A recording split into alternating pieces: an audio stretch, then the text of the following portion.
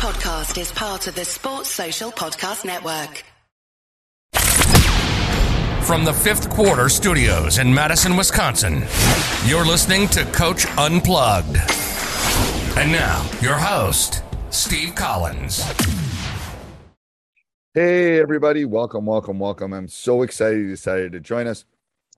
Before we jump in today, I'd like to give a big shout out to our two sponsors. First of all, Dr. Dish, the most innovative, technological machine you'll ever find, and it's so easy to use. We have three of them. We love them.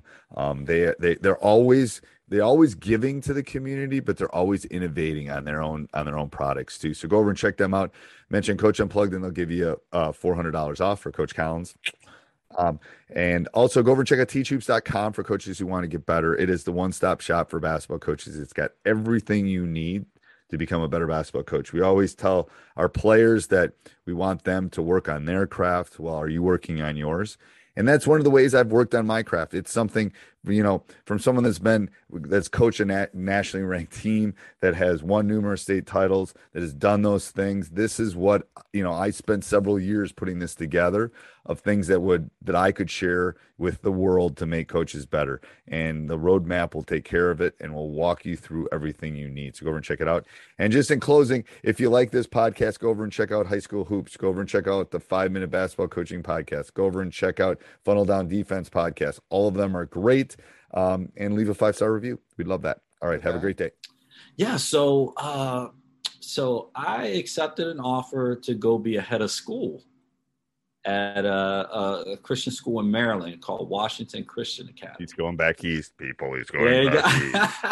Yep. Okay. So with that job and that responsibility, so in essence, kind of being the CEO of the organization, if you will. You're basically a principal. You're a principal, kind of. Now bigger than that. A little superintendent, more like a superintendent. Kind of, yes. Okay. Yes, that's probably a better comp.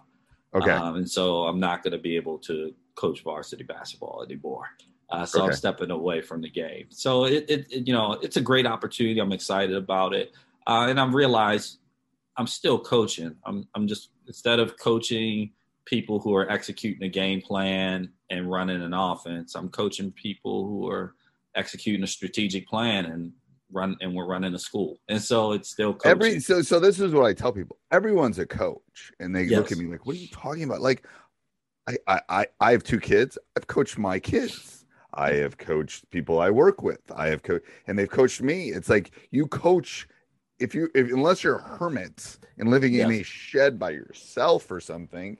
You're always doing those kind of things because it's leading, it's dealing with people, it's building community, it's all that stuff. So yes, that's a great way to think about that, Coach. What is something you took away from all your stops? Because to be honest with you, you're probably in the top 10% of movements that I've interviewed in the last year or two. Oh wow! I'm just saying it's not bad. I'm just saying, what did you learn about each process, or what would you say about that? Because that's a career worth of, I think the average person has 7 jobs or something like that. But anyway, so it's typical. But from coaches don't tend to do that quite as much. I'm not sure why, but yeah.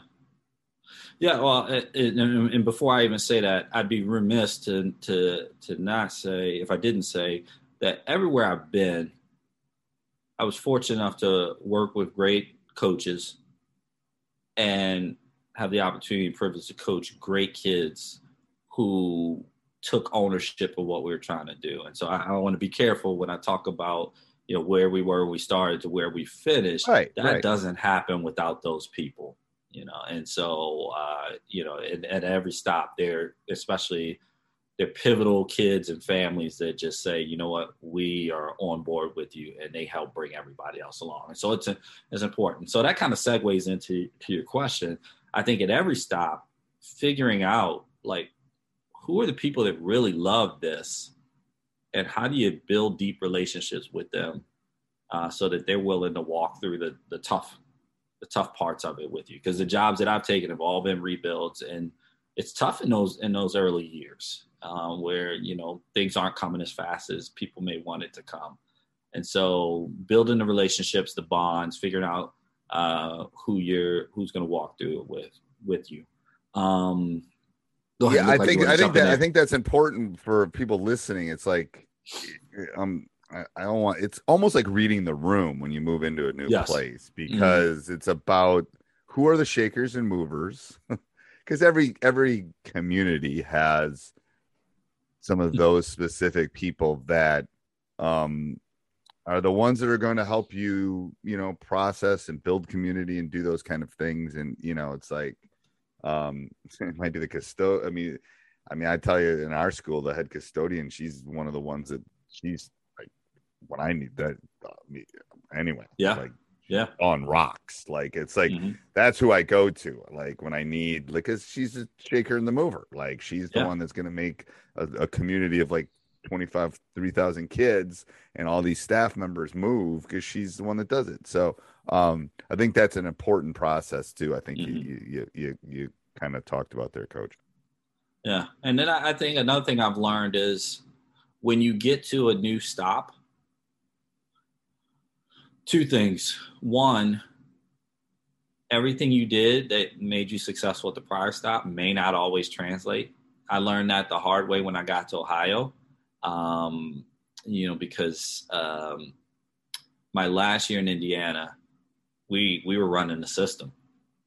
And it was, I figured we'd dive down there at some point, but it was so much fun. We had a great time. And when I got to Ohio, I felt like I had better athletes and, we'll just plug and play. Okay, so before we move on that, so do you think the system, I have a theory about the system, and people that are listening don't know, it's kind of the Grinnell, Loyola, Marymount, right? Fast, multiple possessions, pressure, up and down, some depending on the program, like hockey kind of substitutions. Anyway, little in and out, 5 in and out. I have a theory about this. What kind of players do you think it works best with? Unselfish ones? No. Because you're supposed to rank them. Like you're the number one shooter, you're number two, and you're supposed to, like, there's things in the system that yeah.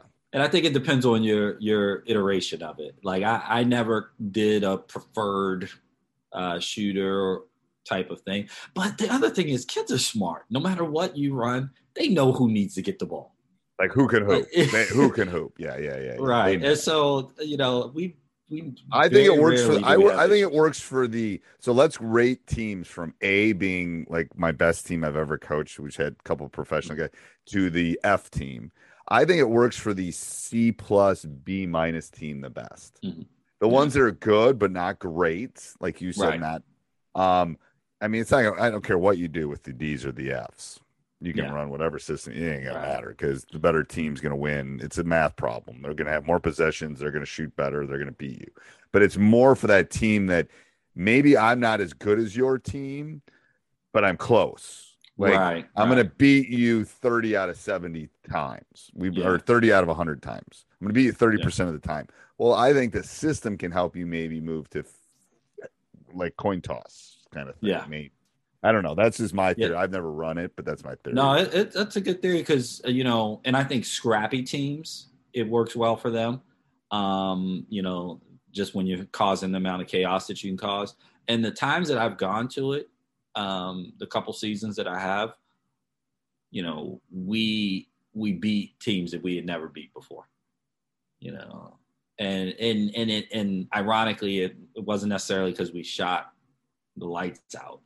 It was just the cumulative wear down, a couple moments in the game where they just fell apart completely and we made a run and then just the emotional toll, especially, if you're coaching on the girls' side, I would strongly consider it because again, it's just the reality of the girls' game. There are not as many ball handlers.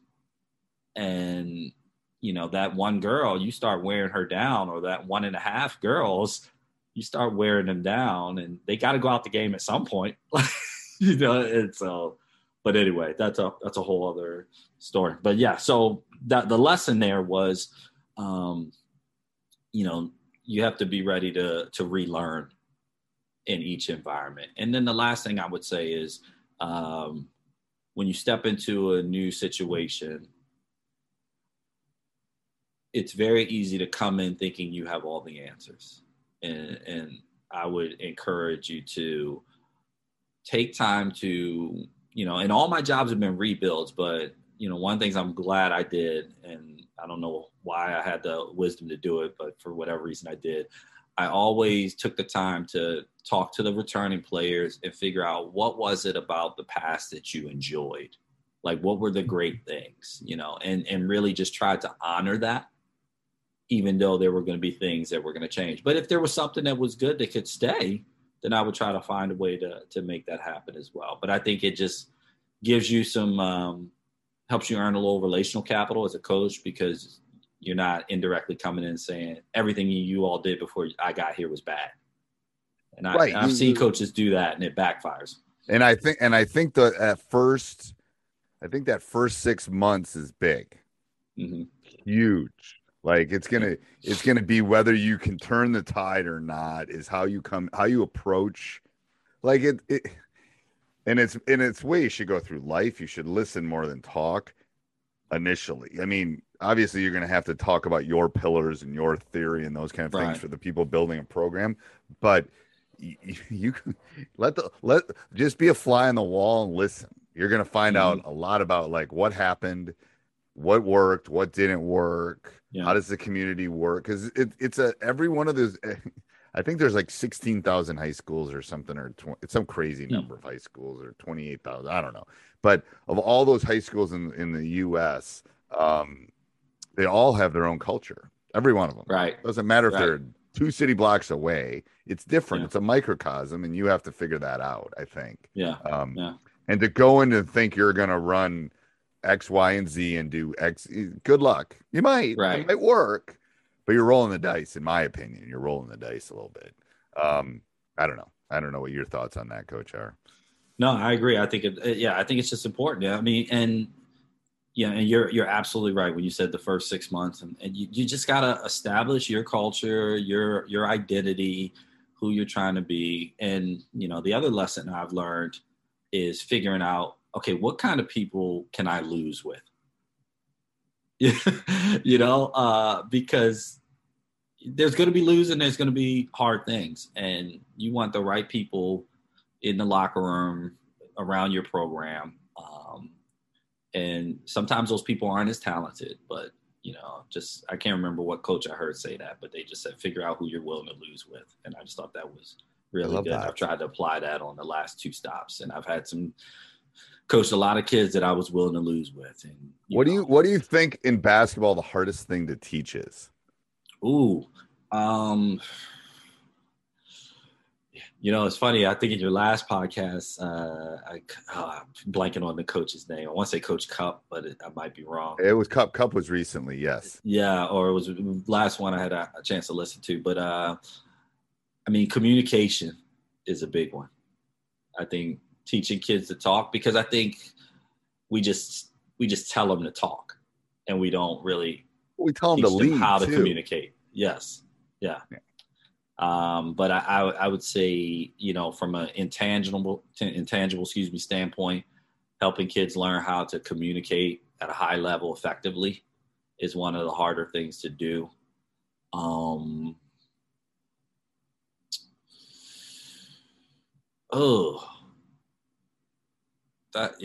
That's probably, I would say, one of the toughest things. I think screening is a hard thing to teach well.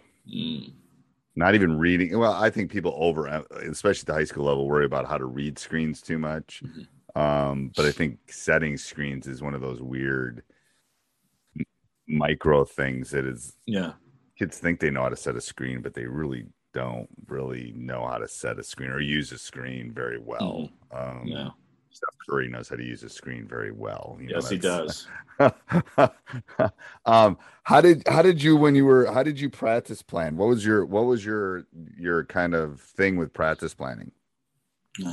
So started off with kind of our objectives, like what are the things we're really trying to get done. And before that, what kind of practice is it? Is it kind of a building practice where we're building some new things or installing? Is it a maintaining practice where, you know, we're kind of reviewing, or is it a recovery practice after a game where we're, you know, we're practicing, but we're trying to active recovery. So kind of, first of all, thinking through which one of those things we're doing that day. But then what are the 2 or 3 objectives, or 4 at the most, that we have for the day? And so kind of start with that and then build everything out from that. But everything in practice points back to our game model. So I've been influenced by just kind of soccer and just game models and tactical periodization and stuff like that. I think soccer's killing it on some of those things, and I think we're way behind. And so creating a game model and thinking about the phases of play. So we're either always playing half court offense, transitioning into defense, playing half court defense, transition to offense, and it just kind of keeps going, other than free throws and out of bounds. Amen. Yes. There's 4 things. I was talking to a coach last night about, there's 4 things in basketball that you do. And us as coaches work on offense and defense, but we don't work on the transition to offense. We don't work on the transition to defense. We work on these 2. With the other, the game is one of those 4 things at all times. Absolutely. You're either on offense, you're on defense, or you're transitioning to 2 of them. Yeah, that's it. You're absolutely right. You can get into your running, but think about how much time in practice we work on our offense, and how often do we actually in the half court work on, it's, this, like, which, to your point, so, and we talk about drill of the day or favorite drill. This is another one of my favorites. It's just 5-on-5, 2 transitions. And so we'll start in the half court. Maybe we're working on one of our pick and roll sets. And again, I try to coach both sides of the ball at the same time. So we're working on pick and roll defense. We're working on pick and roll coverage.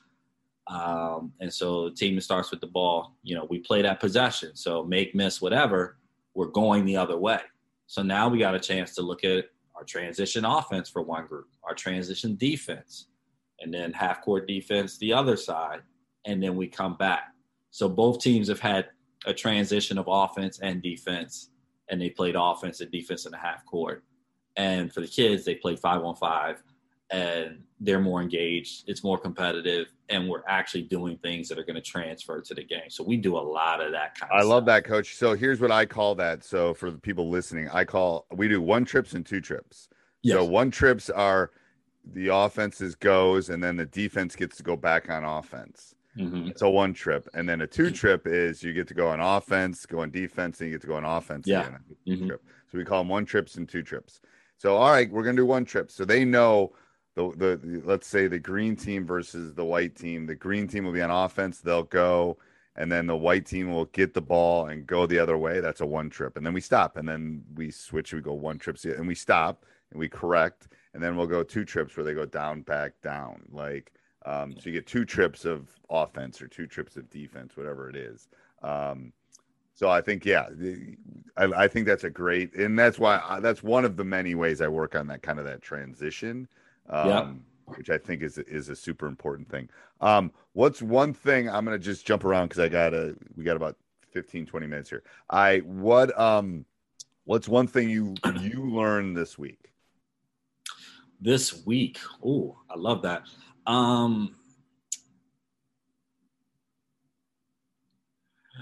It's been reinforced. I won't say that I've learned it this week. Okay. But it's been reinforced. Continue to take time to slow down. Just slow down and just enjoy the moments. Be present in the moment. Right now our house is full of boxes. We're gearing up for a cross country move. But even, when I got the email and responded, and then you all responded back, like I just took the time to enjoy, because I'm not planning for a season. I'm grieving that in a lot of ways. Oh, it's a death. So, it's a death. Yes. It's a death. Yeah. Like, yes, there's some grieving. Yeah. And so the opportunity to kind of think about basketball a little deeper, gear up for a conversation, go back and watch some film and those kind of things. I just slowed down and enjoyed that. And I'm hoping that this next stage, that's a way that I can stay connected is, just, be a sounding board for other coaches, be someone that can share from my insights, my mistakes, those kind of things. Invest in the mental and emotional health of coaches as well. I think that's important. We got to take care of ourselves. So I'm looking to stay connected. So I was just thankful and just the opportunity to reflect on just my career coaching and, just the relationships and all those things. So I would say this week, just reinforce slowing down and appreciating the things that you have an opportunity to be a part of. I think COVID did that for me, at least. I took my watch off for a year and a half. Like I don't have it on right now, but I was always like, and trust me, COVID sucked. It sucked. We didn't have a season. It was horrible. But it was like, whoa, like it allowed me to slow down to, it was an interesting transition. And I've never talked about this in the podcast, but it's like, it showed me that I'll be okay. Like I've been coaching since I was 21 years old, and I'm in my mid 50s. So it's like, I'll be okay. Like, it's not like if you'd have told me that in my 30s, I would have said, ooh, I don't know. But it's like, and I think that the point you were making, it made me slow down and made me, quote unquote, smell the roses kind of thing. It's like, it'll be all right. It's like, there's other things. I got things I can do. I can go fishing. I got things I can do. But I think that's a great transition. And I think I just want to add on that before you switch. I think for all the coaches that are listening to this, there's a lot of wisdom in what you just said, because again, coaching is what you do. Hey everybody, I hope you're enjoying this. If you are, maybe go over and check out Coach Collins' other podcasts, Teacher's Side Gig and High School Hoops. Subscribe, leave a 5-star review, maybe. And then also you can go over and check out teachhoops.com for coaches who want to get better. All right, have a great day. Sports Social Podcast Network.